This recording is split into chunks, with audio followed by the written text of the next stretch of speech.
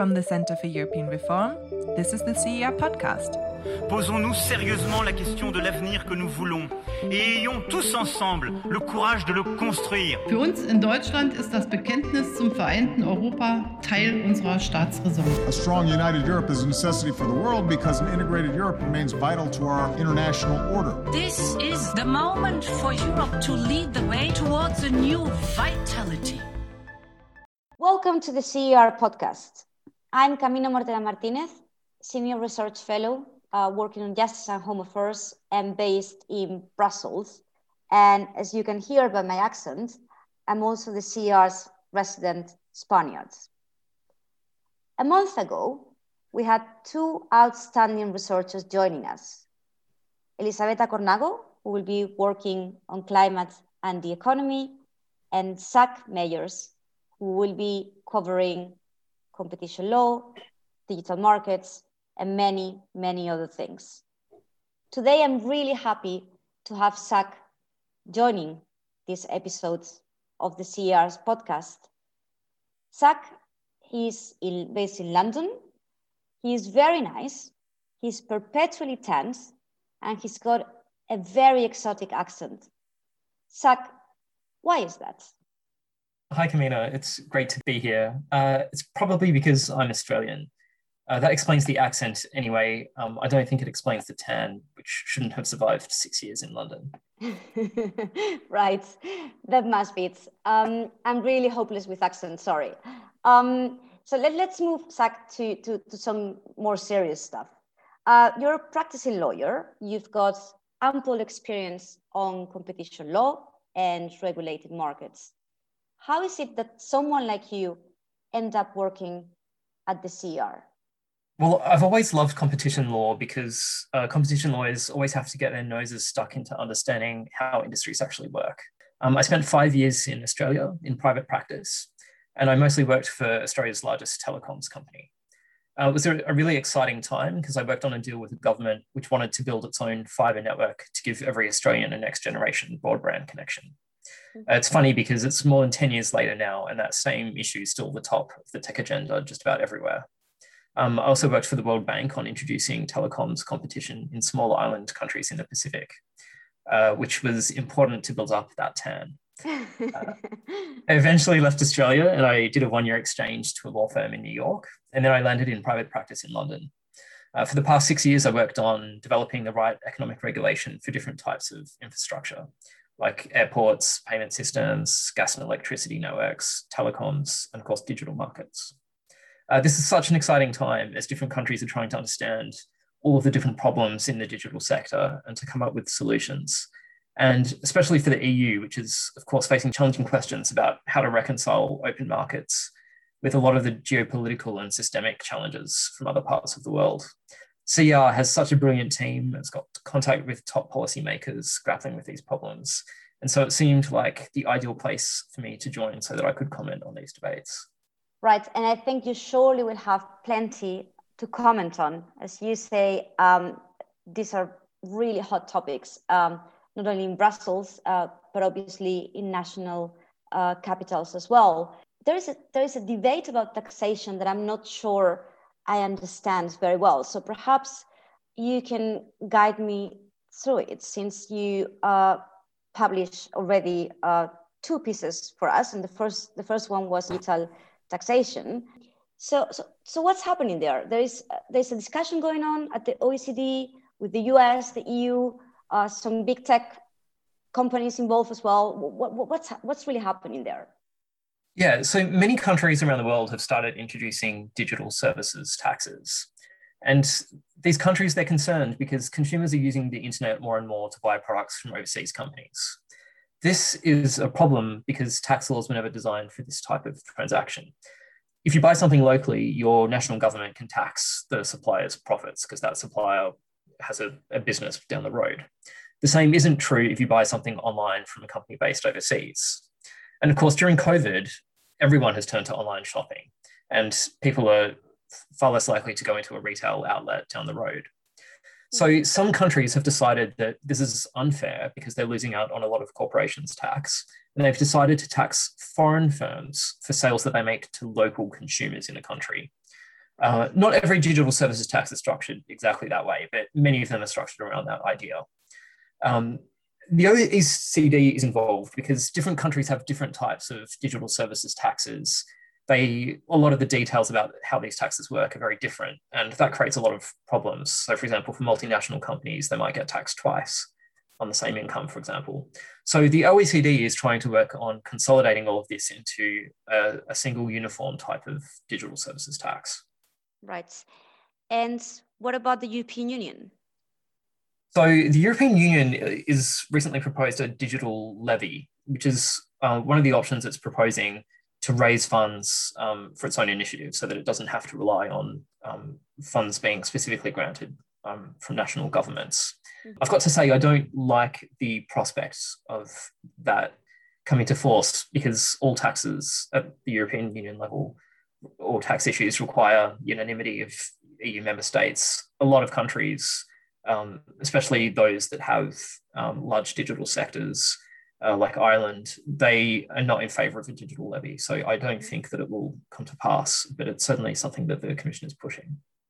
Right. So the European Union is unlikely to be able to do much in this area. The OECD is currently discussing about it, but I see from where here, the big push is coming from the US. And I'm not sure, for the uninitiated person like myself, that makes a lot of sense since, these companies we're talking about are mainly US based. So what's the deal there? Yeah, you're absolutely right. The US hates digital services taxes, and it's mostly countries other than the US which are pushing for them. And that's because it's US tech giants, or in fact, US suppliers generally, that end up paying the vast majority of these digital services taxes. So the US has said that these taxes are discriminatory, and it's threatened tariffs against a lot of the different countries that are trying to impose them to try to make it stop. However, the US has probably left it too late. These taxes started coming around, or they started arising during the Trump administration, and there wasn't a really sustained, clear strategy from the US about how to deal with it back then. And so now that Biden's in power, there's already so many countries that are proposing these taxes that the US option of imposing tariffs and starting a trade war just doesn't look very attractive for the US. So they're trying to think what is another way of at least reducing some of the damage.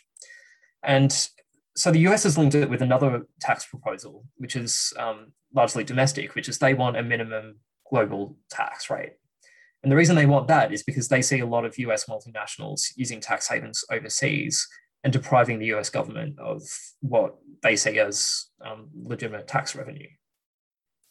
So the US can do that by themselves. So they can say that if you are a US company, but you don't pay tax on your income because you book it in another country with a low tax rate, then they can kind of impose a top-up rate. But that strategy will be even more effective if they can get lots of other countries to also agree on a global minimum tax rate, because that will dramatically reduce incentives to use tax havens.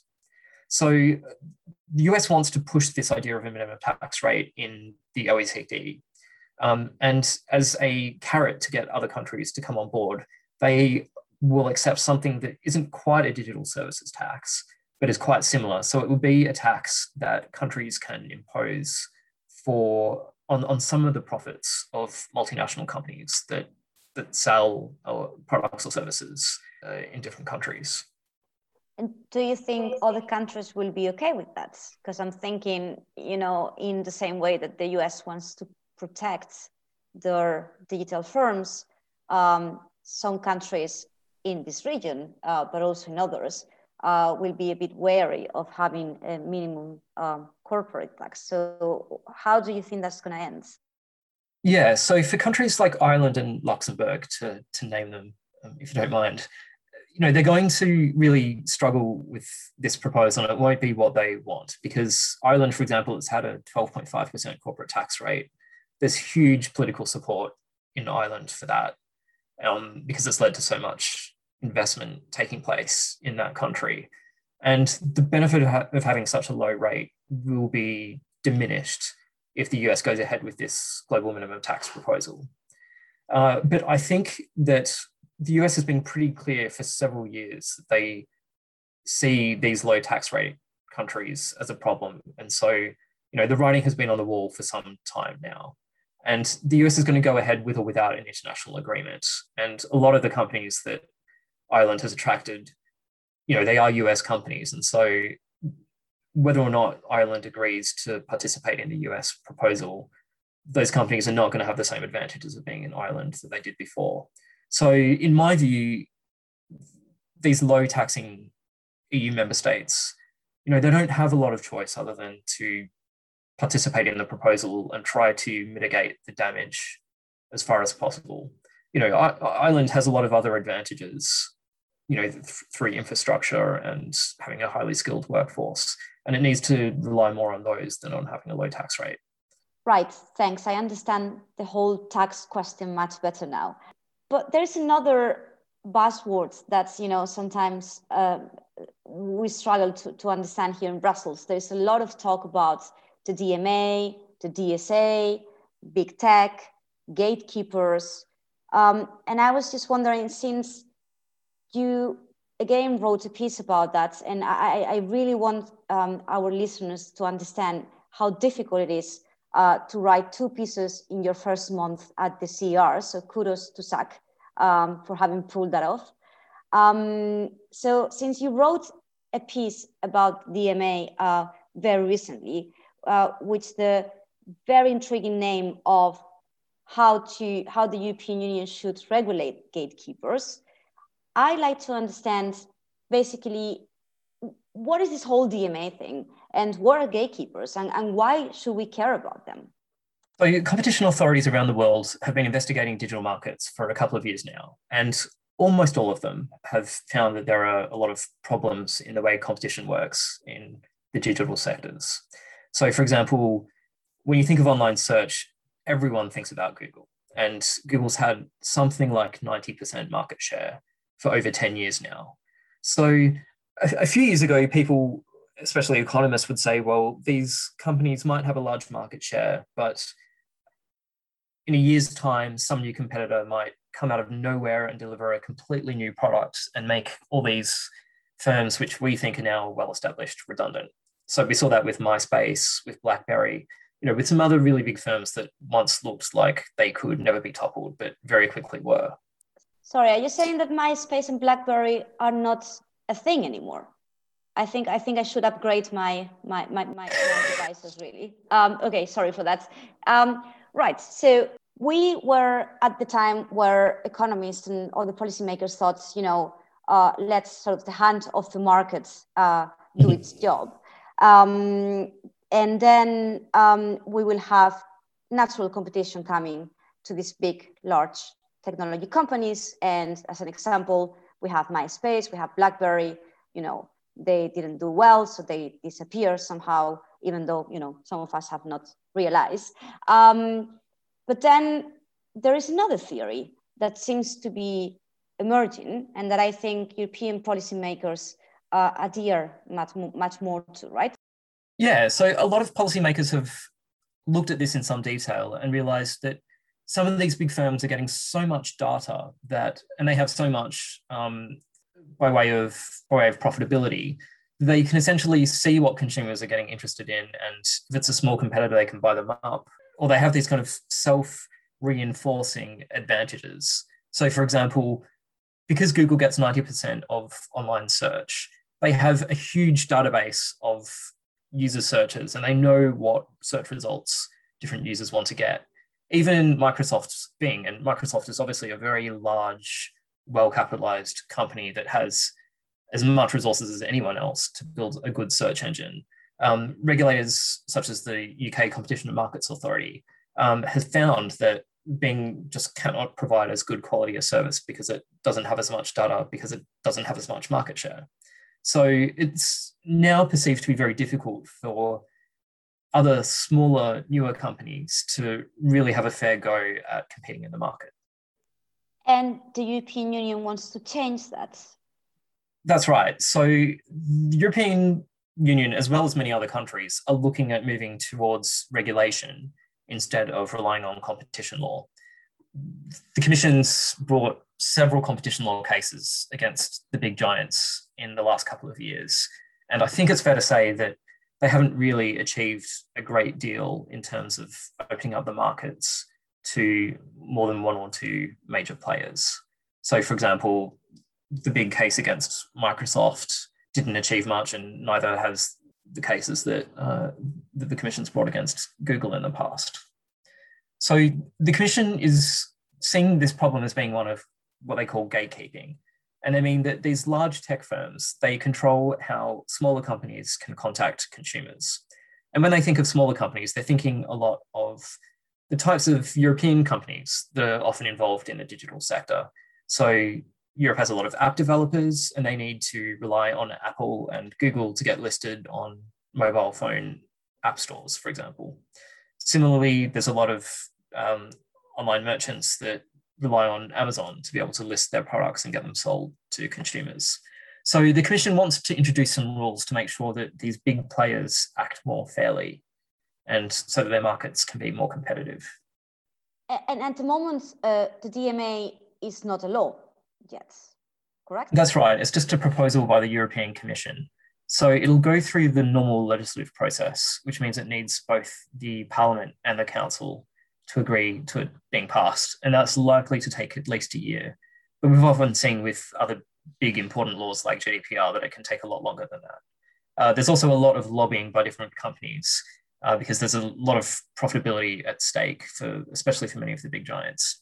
And of course, everyone has different ideas on how to achieve the right outcome of ensuring a more fair and contestable set of digital markets. Right. Well, in any way, that sounds like a lot of complicated lawyery things to untangle, even though I must say that I've read both your pieces and I found them very easy to understand and very to the point, and also very provocative in a way. I think some of your thoughts counter the established wisdom here in Brussels. For example, you think that the Commission should take more time to decide who is a gatekeeper. How do you think the EU will end up deciding these issues? And what's your general view on the DMA and the gatekeeping question? So in terms of taking time to decide who is a gatekeeper, I'm pretty sure that most of Brussels isn't going to agree with me. There's a lot of political pressure to move quickly and to outlaw conduct simply because it seems to be unfair.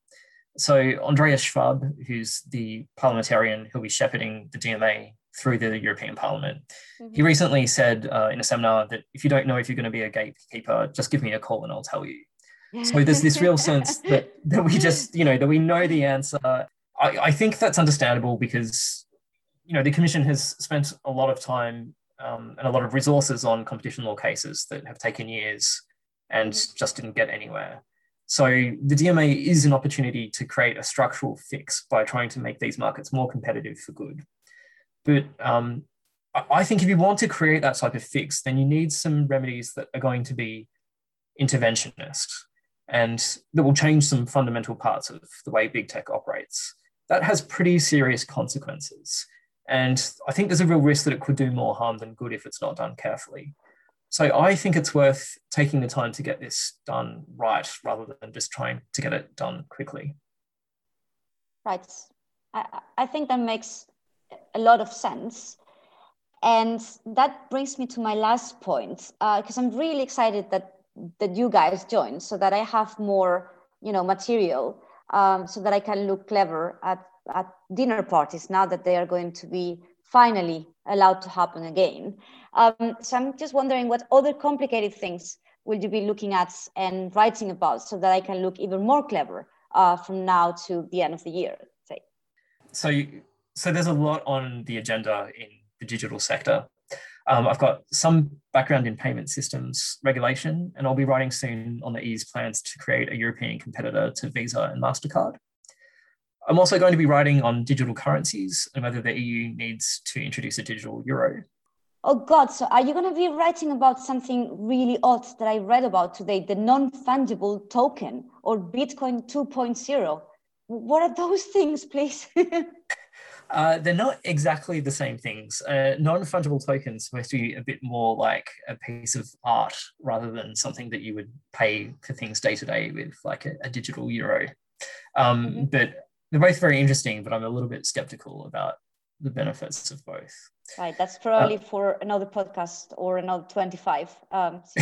Understanding Bitcoin, blockchain, and all the other, funky hype stuff has been a very steep learning curve for me the past few years. But anyway, sorry. So you're going to write about digital euro, and what else? I'll be analysing the EU's plans to achieve digital sovereignty. So they've got plans to become leaders in everything from cloud computing to semiconductor production. And I'll be looking at how the EU is trying to level the playing field in Europe by trying to ensure that foreign companies don't get unfair advantages through foreign subsidies. There's lots of questions about online content moderation too. We didn't even cover the Digital Services Act. The Commission's efforts to stamp out tax havens, probably more than I'm going to be able to write about this year. So some of this you might have to look forward to in 2022. Yeah, absolutely. I think the DSA the Digital Service Act requires one episode for itself, since it's going to be such a groundbreaking piece of legislation as well. And so will artificial intelligence rules, which I think is something you will be looking at as well. Well, to our listeners, if you're worried that we are sort of squeezing Zach and he's working 24 hours on a wide array of topics, don't worry, he's a lawyer, so he's he's okay with that. But anyways, thanks, Zach, for joining me on your first ever CER podcast, and I look forward to talking to you many other times. And I also look forward to actually meeting you in person once restrictions are lifted and we can all resume traveling. This has been the CER podcast. Listen to it wherever you get your podcast. Thank you. Thank you for listening to the CER podcast. If you have any feedback for us or want to leave suggestions for a future episode, then you can find us on Twitter at CER_EU.